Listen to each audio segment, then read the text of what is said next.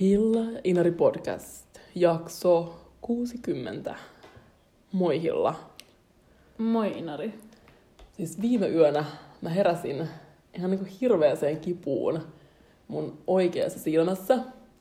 Ja jos ootte kattonut niinku MS-romantikkia, niin te tiedätte, kun siinä se toinen tyyppi, se on just eronnut sen raivostuttavan sinkkuäijän, se friendly, kun sen silmä alkaa pikkuhiljaa sille punertua, se lopulta muuttuu kirkkaan punaiseksi.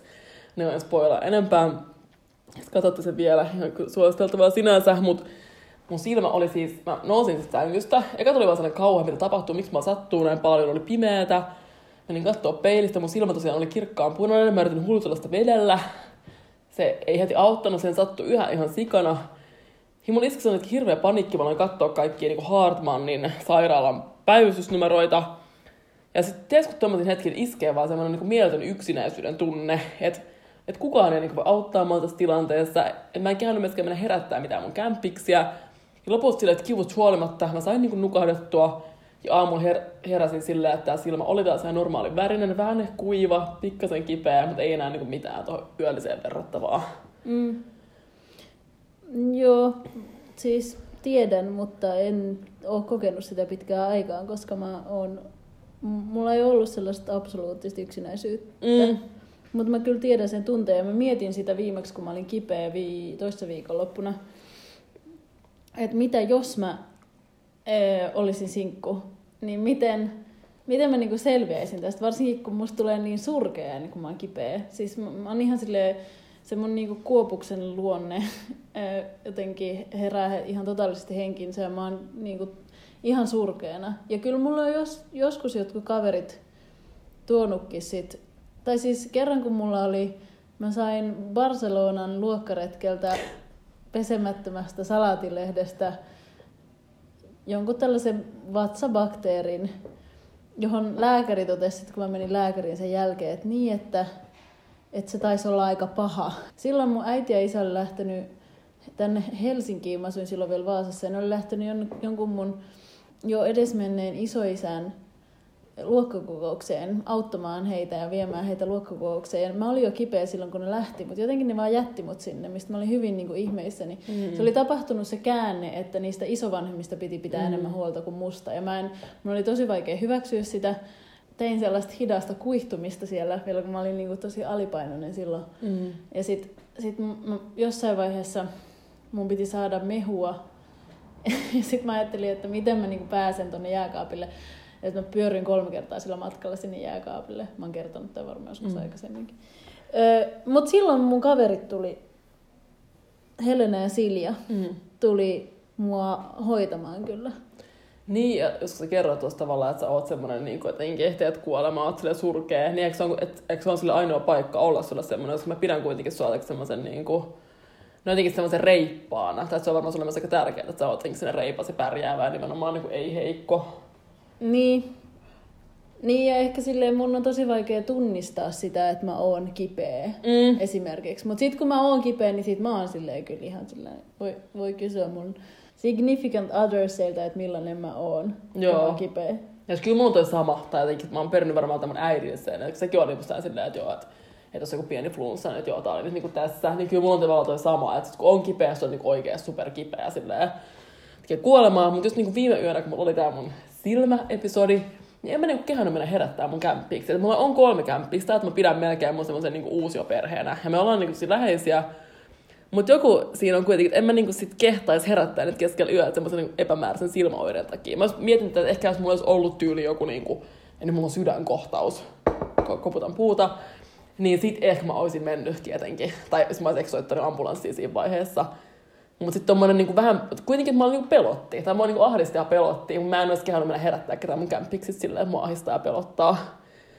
Että tavallaan tietenkin just toi, että jos olisi joku niinku kumppani tai joku, niin kyllä nyt sen herättää, että sille olisi silleen, että apua, että mä sokeudun tai jotain. Mutta välillä tuolla siis yöllisissä pelkotiloissa, mutta toi nyt on eri, kun siihen liittyy toi fyysinen kipu. Mutta kyllä mulla on niinku ollut sellaisia hetkiä, että mä oon niinku ollut jostain painajaisesta esim. Ihan tosi peloissani. Silleen ihan niinku silleen, no niin peloissaan, kun nyt jokainen tietää, että voi olla jonkun painajaisen jäljiltä. Ja silti mä en ole niinku, mutta siihen liittyy ehkä sellainen häpeä, että pelkää jotain sellaista olematonta. Niin, aivan, ja okei, sen okei. takia mä en oo sit niinku kehannut herättää vaikka Niin, joo, ymmärrän. mun kumppania. Ja myös se, että nyt ne niinku jotenkin nyt ne nukkuu ja niistä on rasittava herää tai jotain tällaista. Niin. Mut mä ajattelen, että ehkä sä sit jossain kuitenkin niinku tiesit, että sulla ei oo sellaista niinku todellista hätää. Niin, se oli vähän siinä niinku rajoilla selkeästi.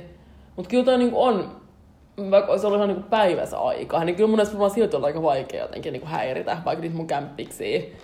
Tai mä mietin kun sä sanoit tuosta, että niinku, siitä, että tuleeko ystävät koskaan niin vaikka tuomaan mitään, kun on kipeä. Niin kyllä siinä on niin korkea niin kynnys olla niin heikko myös niin ihan sille läheisimmille ystäville. Ja mä mietin sitä, että siihen kipeyden rituaaliin kuuluu se, että joku tarjoaa sitä hoivaa. Tai silleen, että ei tarvitse pyytää, vaan voi olla. Ei tarvitse niin millään tavalla olla reipas, kuten esim. Pyytäessä apua joltain ystävältä, vaan voi vaan olla sellainen surkea pikku kituva ihminen, jolle sitten tarjotaan sitä apua pyytämättä. Niin se regressoituu tietyllä tapaa. Niin, mutta toisaalta kyllähän ystävätkin usein tarjoaa. Tai niin, silleen, totta. Sitä on silti jotenkin vaikea ottaa vastaan. Jep, sitten vaan ei, kyllä mä pärjään. Niin, kyllä mulla oli Ruotsissa sellaisia hetkiä, että mä olin niinku kipeä. Ja sitten kyllä mun kämppis toi mulle jotain pyytämättäkin. Ja jotkut ystävät kysyi multa, että voiko mä tuoda niinku jotain sulle. Ja silti oli silleen, että no kyllä mä tarvisin sitä ja tätä ja tota, mutta en mä sanonut sitä ikinä. Joo, niinpä. Ja se on outo. Se on tosi niinku psyykkinen prosessi, että on silleen, että itse asiassa kyllä, että jos sä voit tuoda mulle vaikka just sitä mehua, niin se voisi olla tosi tarpeen. Ja ennen kuin mähän olen seurustellut vaan kerran, ja silloinkin mä olin jo tavallaan vanha tai nuori kuin mikä, mutta silleen niin miettii, että jengi seurustelee teineenä, mä teen muita asioita. Mutta kuulostaa epäilyttävää, mutta siis niin hengasin itse siellä metikössä. Niin jotenkin se oli silloinkin, mä huomasin, että on outoa jotenkin olla tämmöistä tilanteesta, kun niinku hoivaakin tolleen pyyteettömästi.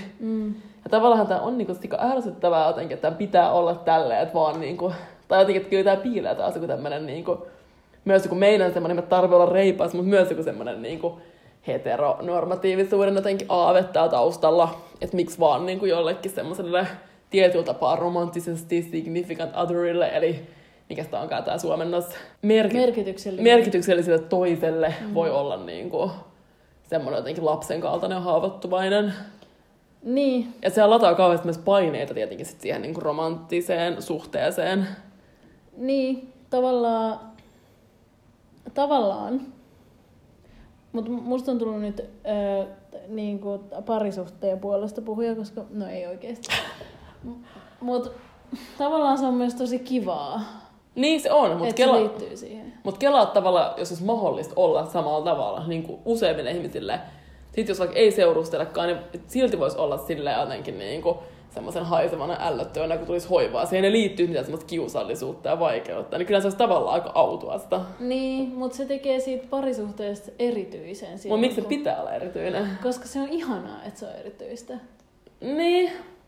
Jep, niin kyllä se munkin mielestä siis on. Mutta mä silti jotenkin oon miettinyt tässä viime aikoina, että se on traagista, että se on jotenkin niin silleen jotenkin kapealla skaalalla ne tietyt oikeudet jotenkin. Ja mähän on siis oikeasti sun kanssa samassa. Niin mä tiedän.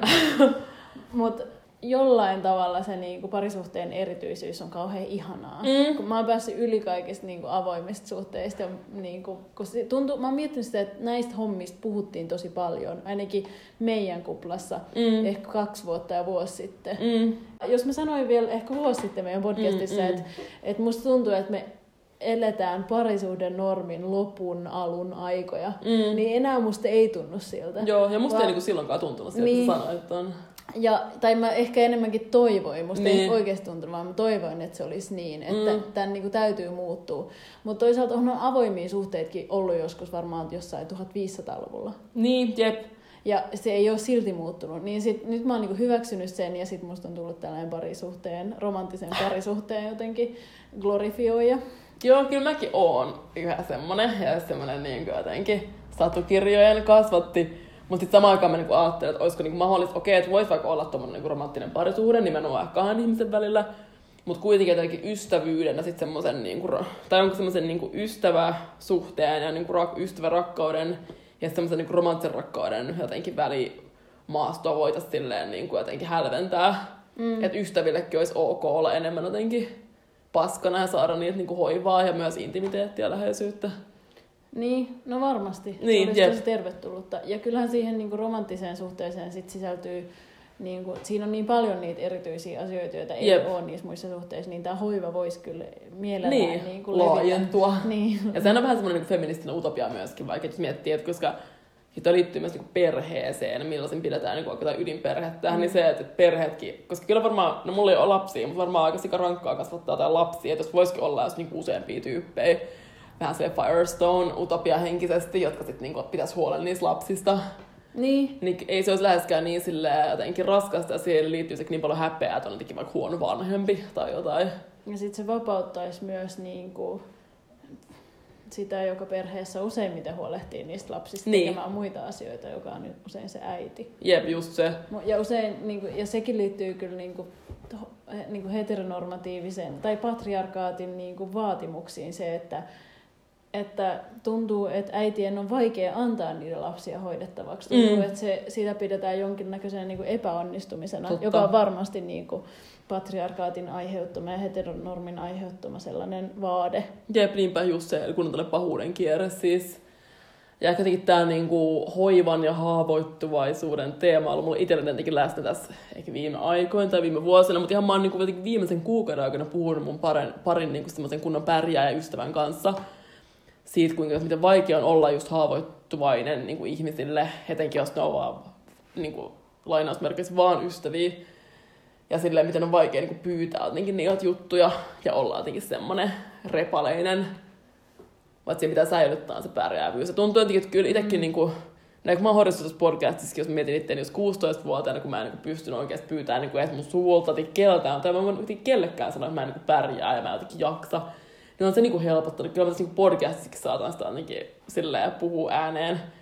Mun sit niinku just tommosissa, tai just siinä kohtaa, kun on vaikka kipeä, tai jos se on jotain semmoista vielä niinku, että se ei vaan ota yleistä niinku väsymistä, vaan se on jotain niinku spesifimpää tai jotenkin liittyvä johonkin terveyteen, niin se saattaa vielä olla aika vaikea jotenkin ilmaista sitä, että kaipaa jotenkin apua tai ei jotenkin pysty tai jotain.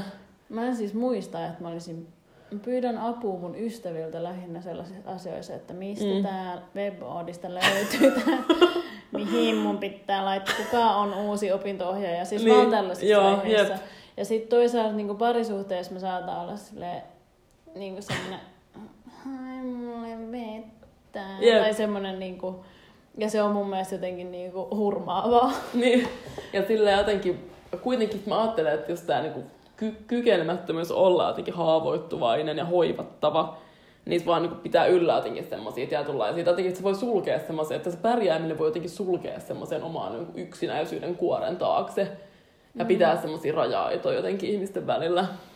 Niin se haavoittuvaisuus mahdollistaa varmasti asioita, koska mun mielestä se yhdistyy niin kuin sellainen asettaa itsensä alttiiksi. Jep. Myös muissa asioissa. Niin ehkä, että olisiko se sitten helpompaa, jos pystyisi olemaan haavoittuvainen vaikka ystäviensä edessä, niin pystyisikö sitten jotenkin myös muilla elämän osa-alueilla asettamaan itsensä alttiiksi, jolloin sitten jotenkin, en tiedä onko se nyt niin kuin tarpeellista edes, mutta ehkä se on kuitenkin.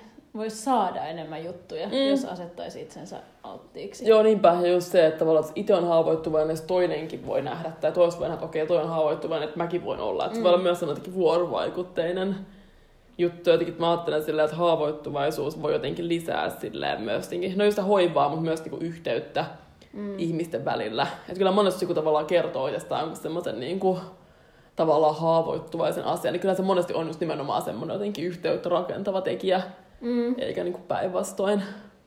Niin. Kyllä se on tietysti vähän pelottavaa myöskin. Tuo haavoittuvaisuus on ehkä muutenkin ollut niinku esillä just vaikka feministisessä tutkimuksessa. Judith Butler, joka on aikaisemminkin tässä podcastissa mainittu, tämmöinen niinku feministiteoreetikko, filosofi, on puhunut tästä haavoittuvaisuudesta niin, että se haavoittuvaisuus tai sen myöntäminen voisi myös olla semmoinen keino tai jotenkin työkalu hälventää erilaisia raja-aitoja sekä ihmisten, mutta myös niinku muiden elollisten olentojen, vaikka ihmisen ja luonnon välillä. Vaikka Judith Butler ei niinku itse ole niin paljon puhunut näistä eläimistä, mutta esimerkiksi just niinku Sanna Karhu Helsingin yliopistosta, joka oli just käyttänyt tätä Butlerin haavoittuvaisuuskelaa sen väikkärissä, niin oli sitten niin kuin soveltanut ajatusta myös jotenkin ihmisen ja eläimen välisiin suhteisiin. Ja patriarkaatin haavoittuvaisuus näyttäytyy ensisijaisesti niin kuin ruumiiden haavoittuvaisuutena. Jos miettii, että miten niin tämmöisiä, jos miettii että mun silmäkeissiä, tai jotenkin, että ruumit on niin semmoisia jotenkin hauraita, ja tämä iho, joka niin kuin erottaa meidät ympäröivästä todellisuudesta, on niin ohut. Niin just oikeastaan kaikki on tosi haavoittuvaisia loppupeleissä, niin kuin riippumatta sukupuolesta, luokasta, etnisyydestä. Että tietenkin niin nämä yhteiskunnalliset olot tietenkin asettaa toiset niin paljon haavoittuvaisempaan asemaan, mutta jos miettii vaan ihan jotenkin silleen, jotenkin ihmisiä silleen tämmöisen niin kuin ruumiina, niin sitten kaikki on tosi haavoittuvaisia. Ja sen myöntäminen voisi jotenkin sitten hälventää niitä eriarvoistavia rakennelmia ihmisten ja muiden eliöiden välissä. Niin. Mut helpommin sanottu kuin tehty. Niin, kun ei edes kämpistä pyytää avuksi. Jep, niin. nimenomaan. Vulnerability. Vulnerable, mikä on aina sellainen kauhun sana, kun se pitää sanoa jostain vulnerable. Siis tulee latinan sanasta vulnus, mikä viittaa niin kuin wound, eli haava. Ja kuulostaa myös ihan jotain niin kuin vulvalta, siis mun korvaasta toi haava. Ja tämä kaikki jotenkin liittyy niin kuin toisiinsa. Haavoittuvaisuus ja sit... Eli vulnerable on niin kuin silleen haavalle altis jotenkin. Niin, totta. En kyllä niinku muista, milloin olisin niinku jonkun ystävän edessä ollut edes niinku haavoittuvainen. Niin, en mäkään kyllä muista, että sä ois hirveästi ollut. Tai että mitenkään sille itkeskele kyllä hirveästi. Tai niin kuin mä oon kerran muistan sen. Niin. Muistan sen siellä Silvana-dokkarissa. Mutta sekin oli enemmän sellainen performanssi kuitenkin sen haavoittuvaisuuden osa. Niin, tai on sekin vähän eri jotenkin itki jollekin kulttuurisella jutulle kuitenkin kuin jossain niinku sen oman jotenkin haavoittuvuuden. Mäkin oon vaan kerran nähnyt, kun sä itket haavoittuvuutta. Jep, niinpä. Ei se mulle... 4 vuoden aikana. Jep, niinpä. Ei se mullekaan ole mikään. Kuulin sitä vaan vessan seinän läpi. Ahaa. Pientä herkkää nyyhkytystä. Miksi toi on tapahtunut? Muistatko? En. Sodankylässä. Miten mä en muista? Käytiin saunassa ystävämme kanssa. Totta, niin mä muistankin. Tosi random keissi vielä. Niin. Ei, mutta siinä tuli niin kaikki, niin se jotenkin penko kaikkia muitakin suruja mun sisältä. Jep. Mutta aika outo tavallaan sitä, että... Mutta se oli mun mielestä sellainen vilpitön oikeasti itku. Joo, että kyllä mä itkin. Ja kyllä mä olin jotenkin ihan silleen paskana niin, silloin. Jep. Se sodan kyllä mieli jotenkin repi sen esiin. Niin. Silleen. Mutta eikö nyt outoa, että mä en niin silloin kanssa itkenyt sun edes, kun mä oon niin eronnut? Mä kerran itkenyt. Niin. Viime keväänä. Mä soitin sulle niin, kerran, kun mä itkin ihan... Joo, mä sain paniikkikohtauksesta, mä itkin. Niin, totta, niin mä muistan. Joo, kyllä mä niinku mietinkin, että kyllä mä oon silleen kuullut, kun sä oikeesti niinku itket silleen jostain muuskin. Nyt mä muistan. Jep, silloin mä itkin kyllä oikeesti. Joo, niin olikin, joo. Se oli niinku... Ja sit se oli silleen, että mä en pystynyt niinku oikein... Jep, rauhoittua. Niin, jep. Ja kyllä tommonen tavallaan... Kyllä mä koen, että on kuitenkin sillä jotenkin arvokasta myöskin ystävyyden kannalta. Vai ei se nyt jotenkin silleen niinku, että nyt sä oot itkenyt mulle, niin jotenkin me ollaan silleen. Mutta siis kyllä siinä joku semmonen tavallaan on. Niin, jep. Et siinä on joku sellainen outo niin luottamuksen osoitus kuitenkin. Ja myös se, että pystyy soittamaan. Jep, nimenomaan. Siis silleen, en mä niinku... Sitten toisaalta oikeesti siinä hetkessä en mä miettinyt silleen 2 kertaa, että soitanko vai enkö soita. Joo, tai vaan silleen, että... Liikuttaa vaan. Silleen nytkin. Mut kyllä se on silti sika vaikeeta. Ja se on ihan eri asia kuin tällainen liikutuksen niinku kyynel, se semmoinen niinku haavoittuvaisuuden kyynel. Joo, niin onkin joo, jep. Mutta ehkä tavallaan pienenkin liikutuksen ilmaisut voisi kuitenkin tuoda myös tilaa semmoiselle suuremmalle ja toisinpäin. Niin. Että on jotenkin ok olla silleen paskana. Niin. Mut jos ei koskaan jotenkin ilmaise sitä jotenkin haavoittuvaisuutta, ehkä vaan katkeroituu jotenkin oudosti sillä, että koskaan kukaan ei tue mua ja auta mua. Tai mulla on vähän semmoisen jotenkin taipumusta, mä huomaan. Niin, ja se on niinku kauhean jotenkin myrkyllistä. Niin onkin joo, jep. Tai jotenkin, että koska on niinku se jotenkin pärjäämisen vaade itsessä. Ajattelen, että ehkä miksi kukaan ei auta mua, vaikka ei niinku pyydä mitään apua tai osata mitään haavoittuvaisuutta. Tai mä huomaan, että kyllä mulla on vahvasti semmoisia jotenkin tendenssiä. Tai jotenkin mä myös kadehdin silleen jengiä, jotka niinku saa jotenkin tukea ja silleen jotenkin hoivaa ja apua. Se on vähän, tai se on siinä oloa, jos myöntää, mutta kyllä mä niinku tunnistan itseäni semmoisen piirteen. Mitä muuta sä kadehdit? Vaikka tääkin tuntuu jotenkin nololta myöntää, niin kyllä mä jollain tapaa olen vähän sellainen kadehtiva tyyppi.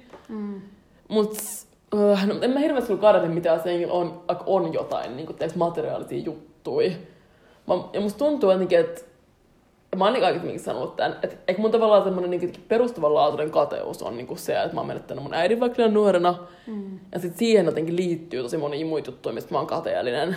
Tai vaikka siitä, että ei saa tämmöistä niin tukea ja jotenkin turvaa. Vaikka mä tiedän, että monilla muillakin ihmisillä on niin ihan sama tilanne ja saattaa jotenkin olla vanhempia, jotka on niin tavallaan fyysisesti olemassa, mutta ei niin henkisesti vaikka olemassa. Sitä jotenkin kadehtii. Mutta sitten toisaalta niin mä mietin nyt vaikka silloin, kun mä erosin, niin kyllä mä silloin vaikka kadehdin niin jotain mun ystäviä ja vaikka kämppiksi, kun niillä oli niin ne ihanat suhteet. Ja ne saatu tehdä niin sunnuntaisin jotain ruokaa yhdessä ja katsoa niin leffaa ja tälleen. Tehdä semmoista parisuhdejuttua. Ja taas tää palaa tuohon meidän jakson alkuun, että miksi meidän pitää niin olla vaan parisuhdejuttui. Tai ei ne nyt kaikilla varmaan se oo. Mutta jotenkin semmosia perinteisiä semmoista parisuhdehengailua, mitä itse niin kaipas kauheasti. Mutta en mä niin enää sitä yhtään kadehdi. Että sitten se voi myös niinku muuttua tavallaan se, niinku, että se on myös jossain määrin niinku sidoksissa siihen tilanteeseen. Mutta kyllä mä kadehdin nyt myös kaikkia ihan turhamaisia juttuja. Tai se, että miksi toi on niin hyvä iho, miksi toi on niin laiha. Ja kaikkea tämmöistä jotenkin ihan silleen turhamaisia, jotenkin tyhmää. Ja ehkä myös semmoiset, että joo, että vittu on nyt silleen.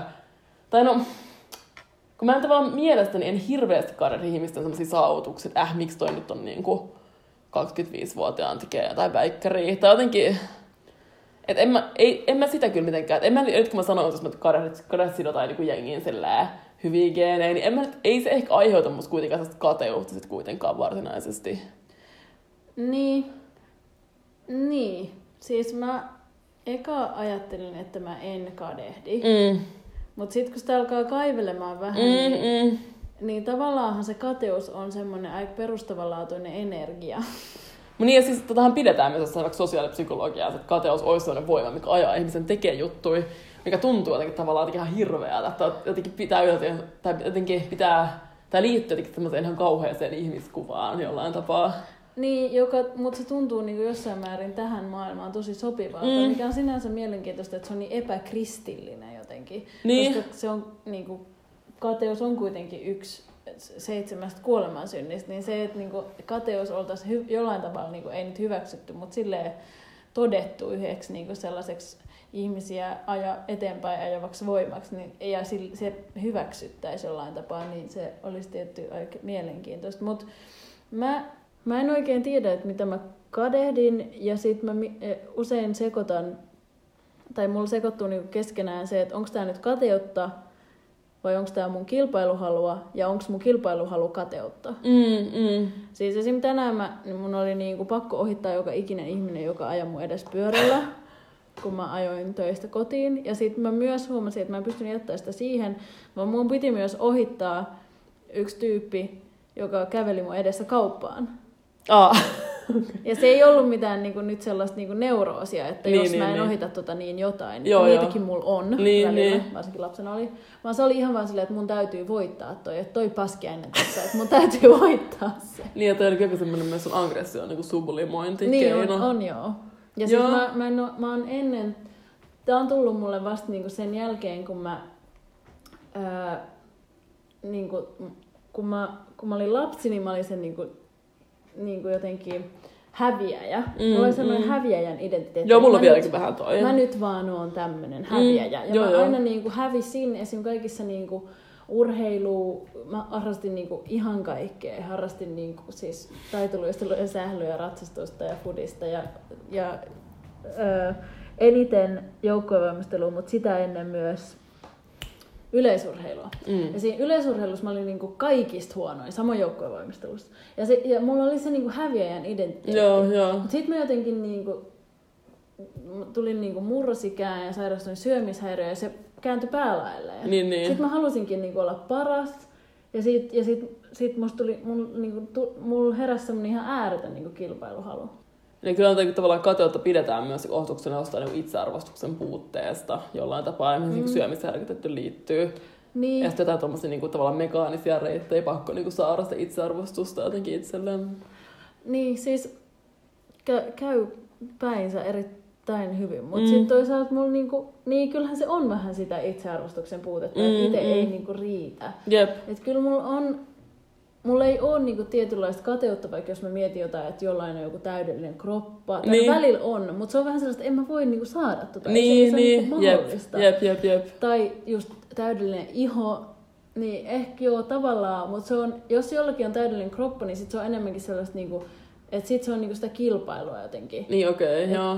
Että mä voisin tavallaan, mä pystyisin niinku jotenkin, että I could do that, mutta mä en niinku nyt vaan jaksa kilpailla tästä. Niin joo. Ja mulla on oikein enemmän silleen, että mä aloin miettiä niinku uudestaan, että mä enemmän niinku kaidan niin, että jos musta tuntuu jotenkin ihmisten elämä on jotenkin silleen kevyempää ja helpompaa kuin mulla. Tai vaikka se, että niillä ei niinku liittyisi niiden kehoon niinku ahdistusta. Ja teekö tällaisia juttuja, tai ainakin sellaisia niinku elämän perusjuttuihin. Tai silleen, että toi pystyy niinku helposti tekemään jotain. Että se voi helposti jotenkin sille opiskella, helposti jotenkin niinku käydä töissä. Tai musta itse välillä niinku vetäisi vaan henkistä niinku kiviräkeä takanaan, kun tekee juttuja. Niin. Mutta kyllä muillakin varmaan sit voi olla tällaisia pikkukiviräkiä. Tai siis silleen, mutta että se on mielikuva, että miksi mun elämä on niin paljon raskaampaa kuin muilla. Ja se aiheuttaa vähän jo semmoista kateutta. Ja tuntuu, että niinku yhteiskunnassa mielessä keskustelu on mennyt siihen, että on sellaiset epäonnistumisen puolesta puhujat, jotka on äänekkäitä vaikka jossain sosiaalisessa mediassa. Ja sitten on ne sellaiset menestyjät. Totta. Et sit, mä en tiedä mistä tää tuli mun mieleen, mutta Niin. tuli vaan mieleen, että jotenkin se tähän ehkä liittyen. Että sit ne epäonnistui, ne niinku tosi hauskat Sisko Savonlahti-tyyppiset epäonnistumisen puolesta puhujat. Taija Roiha on myös vähän niinku keskustellut tähän sävyyn. Niin, totta. Jep. Tai sellaiset menestymisen vastustajat tietyllä tapaa, niin ne taas halveksuu sitä menestymistä. Niin, mutta onko niin pohjaudu kateus sit kuitenkin? Mä mietin tolleen. Niin, jep, niinpä. Koska mulla itsellä ehkä on. Niin, niinpä, jep. Ja kyllä niinku usein, vaikka mä en, niinku, mun on tosi vaikea tunnustaa sitä mun kateutta, niin just puhuttiin jostain väikkäriä tekevästä tyypistä ja mä heti kysyin, että ai onko se mun ikäinen? Niin. Että kyllä mulla on semmoinen joku niinku menestymisen kato, jos et kuitenkin, mutta ehkä just sellainen älyllinen, että joku niinku taloudellinen, sitä mä en voi saavuttaa. Ja paitsi niinku rikkaan kumppanin kautta ehkä joskus someday. Niin, mutta se ei ole sitten toisaalta, että onko se nyt niin. Toisaalta Niin. kyllä mä aika usein sanoin, että oispa vaan rikas. Jos kyllä mä ajattelin vaan niinku se, että rikas. Niin. Mutta en mä silti karhdi sitä. Mutta musta tuntuu, että nykyään, kun mä olin lapsi, mä saatoin just vähän silleen niinku suhtautua närkästyksellä siihen, jos joku muu niinku menestyi sika nuorena. Tai oli just joku semmoinen 12-vuotias esikoiskirjailija. Mutta enää mä en jotenkin niinku koe semmoista jotenkin, että mulla ei liity riittämättömyyttä siihen niinku mun jotenkin ikään suhteessa muihin tyyppeihin. Eikö se ole myös jotain, toivon, jotain kasvanutta, ehkä jotain niinku itsevarmuutta, tai silleen, että on joku semmoinen perustavanlaatuinen luottamus myös itseen.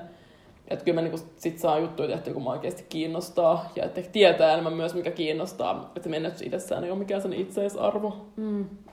Tuli tästä mieleen, että ikäkriisinhän tavallaan perustavanlaatuinen voima on oikeastaan se kateus. Ja kuoleman pelko ehkä myöskin. Niin, mutta sekin liittyy sellaisen niin kuin ajan jotenkin vääjäämättömän kulmiseen, että ei ole tarpeeksi niin kuin saavuttanut elämässään jotain, mitä se nyt ikinä sitten onkaan. Niin. Tästä tuli mieleen ruotsalainen sattikiri-podcast De La Q, josta mä oon aikaisemmin puhunut tässä podcastissa, koska ne leikittelee stereotypioilla tosi paljon. Mä kuuntelen sitä silti. Se on aika hauska.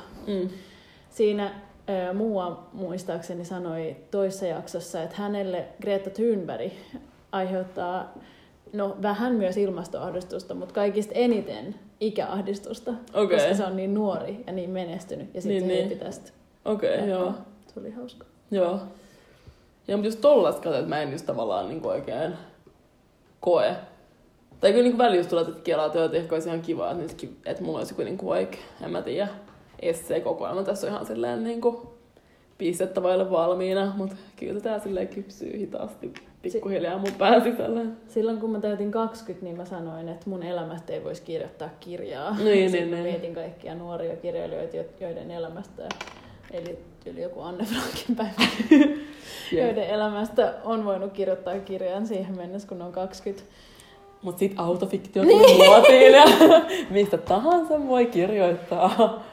Jep. Mut joo, se on kyllä mulle paha paikka tietyllä tapaa. Mä voin enää kirjoittaa ihan muistelmia niin autofiktion nousun jälkeen. Pitää nyt lähteä muille areenoille sitten. Niin. niin tavallaan on kateellinen, mutta tavallaan mua ei voisi kyllä vähempää kiinnostaakaan. Myöskään mä en ole hirveän niinku fomoinen ihminen, että mua ei fomota hirveästi. Että kyllä mä niinku aika paljon pystyn, koska mä yhdistän tämän fomouden vähän siihen, että tavallaan pitäisi olla jossain muualla kuin missä on. Ja sehän on tavallaan kateutta, että pitäisi olla jotain muuta kuin mitä on tai pystyy olemaan. Niin mä en niinku hirveästi, mä pystyn ottamaan sellaisen niinku itse varmaan, tai mulle saattaa tulla sellaisia itsevarmoja hetkiä, jolloin mä oon vaan silleen, että well, mulla on ihan hyvä olla tässä mädätyneellä patjalla just nyt. Joo, mutta mä tunnistan siis tuonta, että se on myös musta semmoista niinku itsetuntemuksen kasvua. Mä toivon, että toi olisi ollut vaan joku metafora. Kielikuva. Kyllä, home ja mätä on eri asia. Mut joo, jep. Pahoittelut tiskikoneen rajaa tossa takana. Ei, vähän tällaista elämäntuntua ja tilallisuutta tähän podcastiin. Mut joo, mulla on kyllä, että en mäkään enkin juurikaan niin FOMOile. Ellei se joku keikka, mitä haluan mennä katsoa, eikä ollut massia mennä. Tai jos jotain tyyppejä tai haluan nähdä sen keikoja ja sitten ei sen takia mene, niin ne saattaa aiheuttaa tämmöisiä FOMO-juttuja. Mutta muuten mä oon aika niinku yleensä silleen jotenkin, että miten mä sanoisin, niinku varma semmoisen mun intuition suhteen. Ja mun on jotenkin, siinä mielessä pystyn kuuntelemaan myös sitä mun kehoa, että niin mun tekee mieli hitos chillaa täällä himassa ja katsoa jotain niinku temppareita. Sen sijaan mä lähtisin jonnekin tonne kylmään talviseen lokakuuhun mitään tempomaan. Ja sitten toisaalta kun miettii vaikka mustasukkaisuutta, esimerkiksi parisuhteessa, niin mä tavallaan oon aika mustasukkainen. Ja mä oon kyllä niin äärimmäisen mustasukkainen. Mä tavallaan en oo, mutta sit kun mulla on niin vahvat intuitiot jostain asioista, että jos mä niinku, mun intuitio sanoo, että esimerkiksi, että joku mun kumppani on ihastunut johonkin, niin se on, mä oon yleensä aina oikeassa, ja silloin musta saattaa, tai siis no okei, niin, siis tavallaan mä oon mustasukkainen, mutta sitten tavallaan mua ei voisi niinku kiinnostaa kuitenkaan, koska ehkä se liittyy just siihen luottamukseen sen hetkiseen, sen parisuhteen sen hetkiseen tilaan. Jep. Mä oon ollut mustasukkainen, mutta mä oon ollut myös ei mustasukkainen. Ei mustasukkainen. Mustasukaton. Sukaton. Värikäs. Niin, jep, mut sit niin, mutta myös toi, niin, mistä puhutut intuitiosta, mä tunnistan tosi hyvin ton fiiliksen siitä, että joo, että okei, koska mä näen häntä, että toi on nyt niin ihastunut toi mun kumppani tohon tyyppiin, niin se on ainakin myös semmoista niin kuin jotenkin rationaalista copingia, että saa niin kuin hallinnan siitä tilanteessa, koska pystyy osoittaa, että okei, toi on ihastunut tohon, toi tekee tolleen, mä oon nyt tämän tilanteen päällä, kun mä niin kuin havaitsen sen, että se ei niin kuin yllätä mua. Mutta jotenkin jännä toi kateuden ja mustasukkaisuuden tai ei se mitenkään jännää on, mutta siis kateuden ja mustasukkaisuuden jotenkin yhteys. Että kumpi on niinku eka. Et musta tuntuu joskus, no nyt mä en ole vähän aikaa kokenut semmoista mustasukkaisuutta, mikä on ollut ihanaa, mutta ei ole kokenut. Mutta se, että jos on ollut vaikka mustasukkainen, niin se on tosi kateellinen sille tyypille, josta on niinku mustasukkainen, mutta samaan aikaan on voinut olla mustasukkainen, koska on vähän niin kateellinen ehkä jostain. Samaan aikaan on myös se kateellinen siitä, että toi tyyppi ei nyt joudu kokeeta mustasukkaisuutta, vaan se voi vaan niinku olla tuossa ja elää elämänsä ilman tämän niinku maailman hirveintä tunnekokemusta. Niin. Mutta jonkinlaisesta mun niinku perinpohjaisesta luottamuksesta elämään ylipäätään, joka on varmaan tullut mun niinku jostain niinku hyvin vakaasta perheestä, jossa mä oon saanut elää, niin on kyllä se, että mä tavallaan vähän niinku nautin siitä mustasukkaisuuden tunteesta. Okei, outoa. Ja esimerkiksi, että mä haluan kuulla kaiken, niin kuin vaikka jostain aikaisemmista parisuhteista. Mä haluan silleen kuulla, että oliko se parempi kuin mä, ja oliko se niinku, ja mä jotenkin jollain tavalla nautin siitä. Sitten se menee, niinku, sit se on yhdestä sanasta kiinni, kun se menee sen tietyn rajan yli, jota mä en enää kestä, ja sitten mulla tulee paha mieli.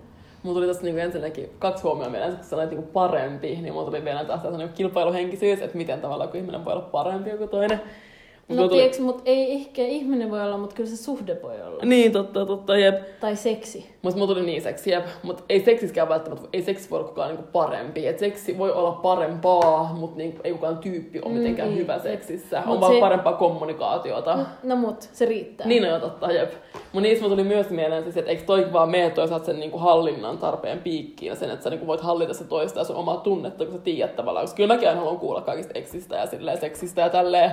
Ekset ja eksistä ja seksistä, mutta tavallaan, että sehän tavallaan helpottaa mustasukkaisuutta ja sitten tavallaan tietää, mistä on kyse, koska musta niinku mustasukkaisuuden niinku pahin jotenkin tai paras ravinne on semmoinen niin epävarmuus, kun ei tiedä, mitä tapahtuu.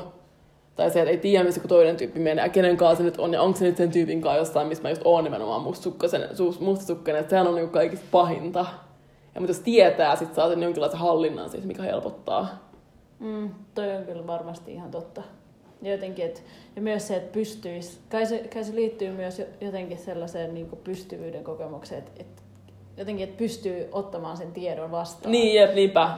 Ei mua kiinnosta, että kerro vaan kaikki, niin kuin, että missä asennossa olitte siellä mökillä. Tai jotenkin silleen, niin. Että no kuinka eläimellistä se nyt meininki olikaan. Jep, niinpä. Ja toi liittyy tästä, missä me niinku aloitettiin jotenkin siihen jotenkin tarpeeseen olla niinku vahva sen sijaan, että olisi heikko. Koska kyllä mä niinku koen, että se, että mä oon vaikka niinku mustasukkainen, niin asettaa mut tosi niinku haavoittuvaiseen asemaan suhteessa toiseen, että siitä toisella onkin se valta. Aiheuttaako Instagram sussa mustasukkaisuuden tunteita?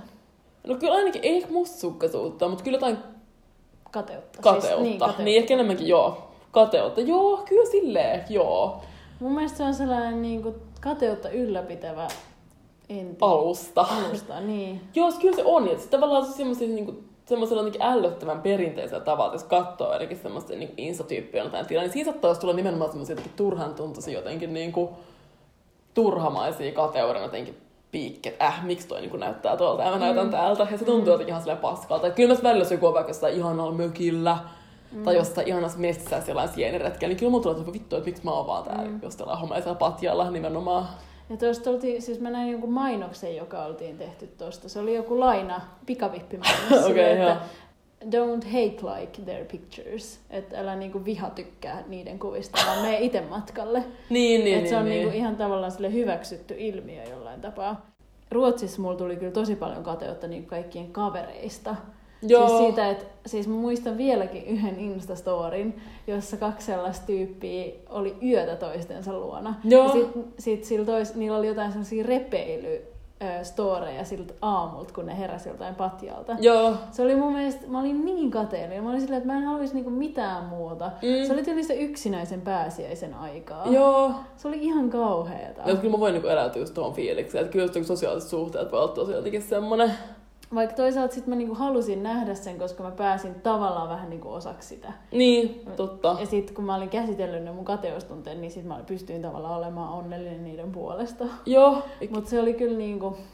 Ja kyllä mullakin varmaan palannut itteeni siellä niinku lukioajassa, kun mulla ei ollut silleen tyyliä kavereita. Niin kyllä mä silloin varmaan olin niinku just nimenomaan siitä kateellinen. Tai jos semmoista jotenkin normaalista nuorten elämästä. Ja siitä on niinku ystäviä ja sellaista jotenkin yhteyttä. Ja kyllä mä niinku arvostan tosi paljon, että mulla on nykyään niinku ystäviä. Niin, jep.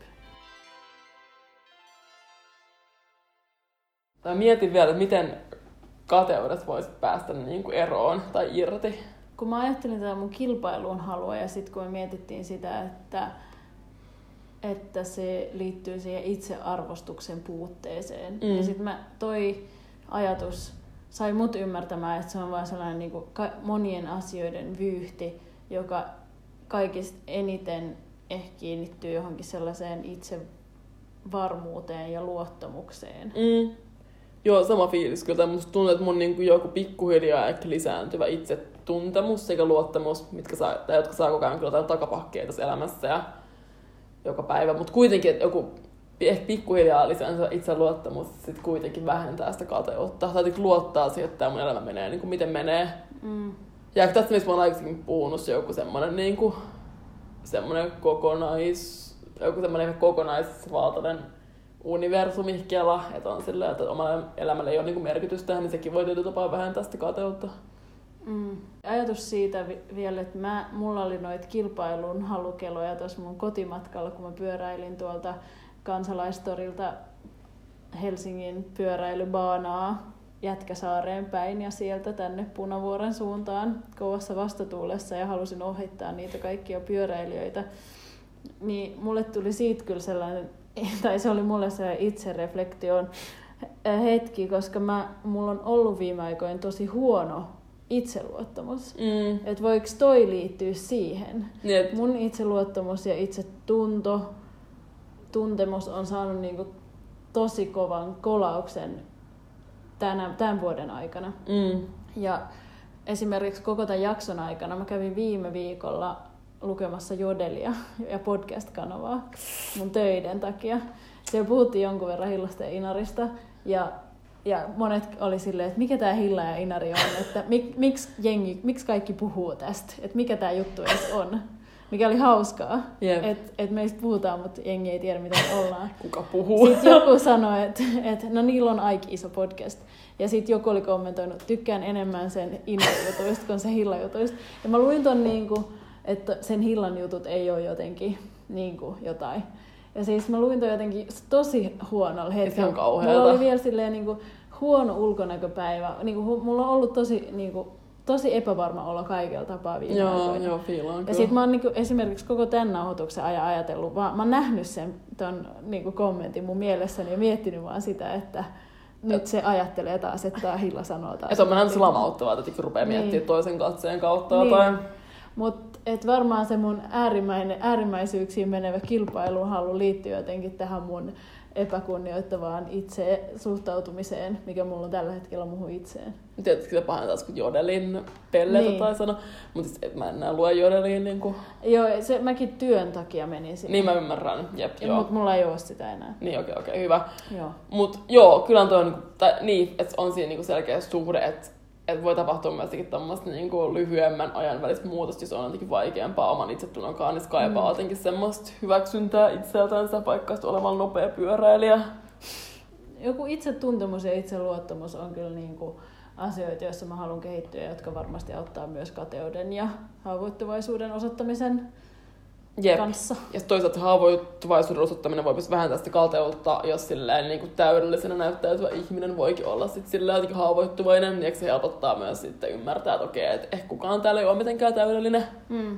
Vaikka välillä voi myös ärsyttää sieltä, kun on silleen, tai jotenkin, että se haavoittuvaisuus voikin vaan lisää jonkun täydellisyyttä, mikä voi olla ärsyttävää. Ja pitäisikö sitten mennä seuraavaksi viikon suosituksiin? Viikon suositukset. No siis tämä ensimmäinen suositus vähän myös liittyy näihin teemoihin, missä me ollaan puhuttu, kateuteen esimerkiksi. Siis viime viikolla, tai ehkä tällä viikolla peräti, viime viikolla tuli julki viimein Iira Kukkosen, Tero Pajusen, Outi Sarpilan, Erika Oberin ulkonäköyhteiskunta 20-luvun Suomessa ja ulkoinen olemus pääomana. Tässä siis käsitellään, miten ulkonäkö on tietynlaista pääomaa tässä yhteiskunnassa, missä me eletään. Nämä ovat kaikki turkulaisia taloussosiologia, jotka on kirjoittanut tämän. Erika Ober on mun semmoinen Instagram-idoli. Mä silleen naureskelen sen tai sun, jos kuuntelet storyille kesken työpäivän. Myös. Pitäisi olla semmoinen Instagram-julkis niiden storyjen takia. Mut joo, toi kirja on siis, mä en ole ehtinyt lukea vielä loppuun, tai siis kokonaan, voidaan palaa vielä siihen, kun ollaan kumpi kehitty silleen. Lukea toi meidän kappale läpi. Jotenkin tosi hyvää tekstiä, just nimenomaan akateemista tekstiä, joka on kirjoitettu sillä saavutettavalla yleistajuisella tavalla.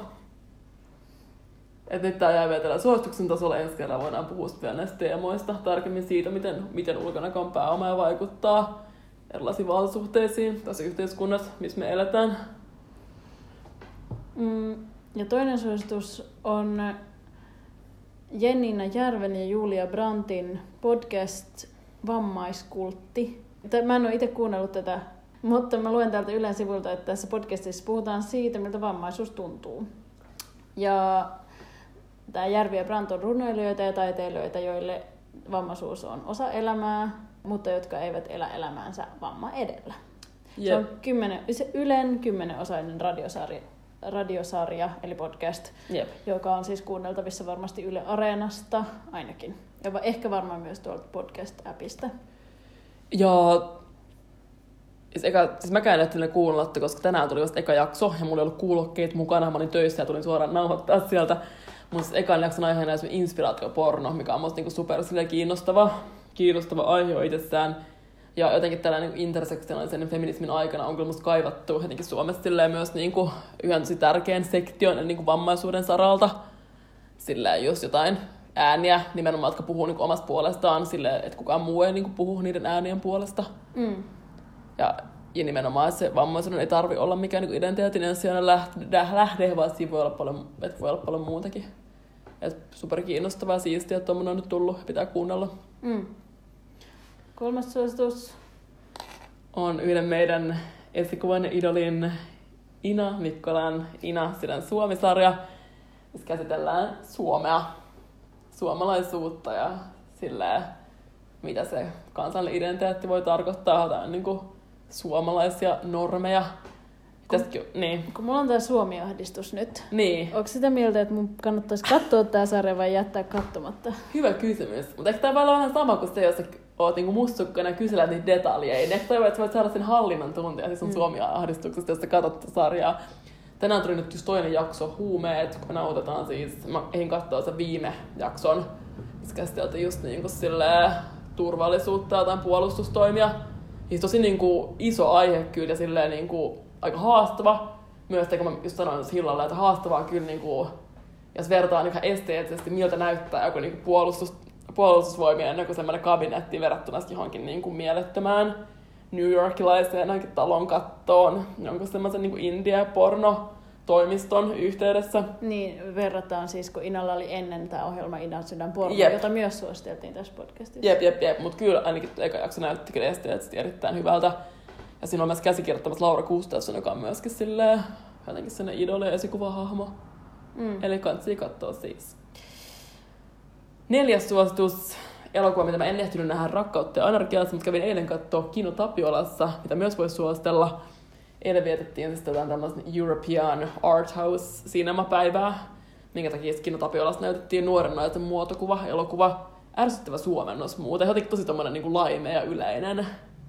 Mut joo, sika hyvä leffa, mä rakastuin siihen toiseen pääosanäyttelijään.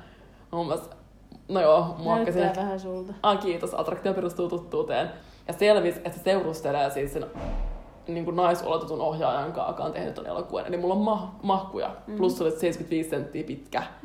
Eli sille aika pitkäkin. Muokkasin semmoisen kuvan ehkä, missä me ollaan niin kuin samassa kollaasissa. Ja lähetit sen mulle. Jep, mut siis se ei ollut vaan, se teki hyvä leffa, se oli muutenkin tosi jotenkin super niinku semmonen.